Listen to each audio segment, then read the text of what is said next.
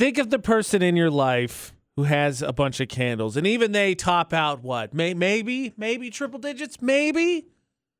Be relevant in a second. Florida Now with AJ McCall on VFX. Just AJ this morning. 2 dumb stories. Only one, though, from the state of Florida.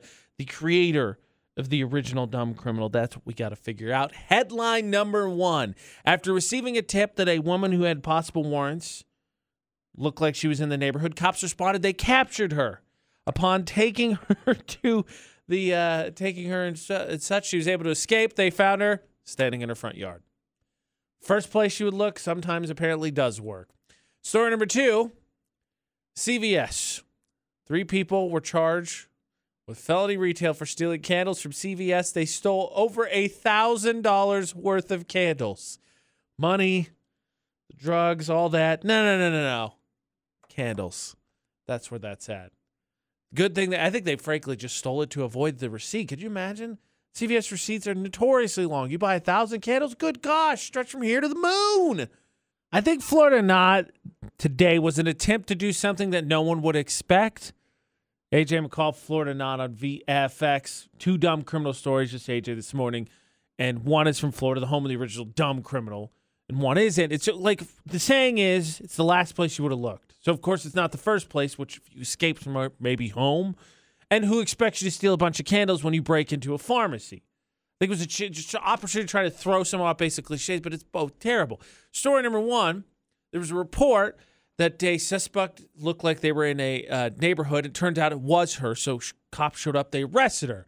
Well, while they were trying to take her into custody, she complained that she had recently had surgery. She had stomach problems, so they stopped by at a hospital. She went to use the bathroom. She escaped. Cops found her standing in her front yard.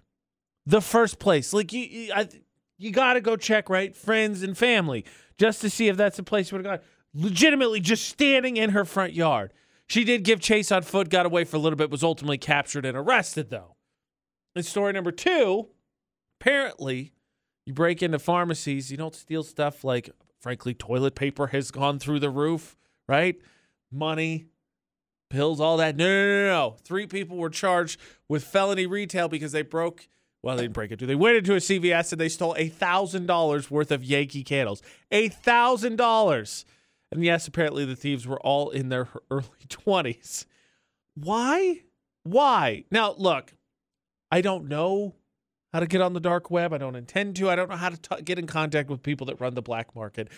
But I just got a sneaking suspicion the rebuy, the black market on the candles is just, I just don't feel like it's very high. I don't think there's a ton there where people are like, oh, yeah, candles at wholesale. Like, maybe I'm crazy, but I just don't think that's the case.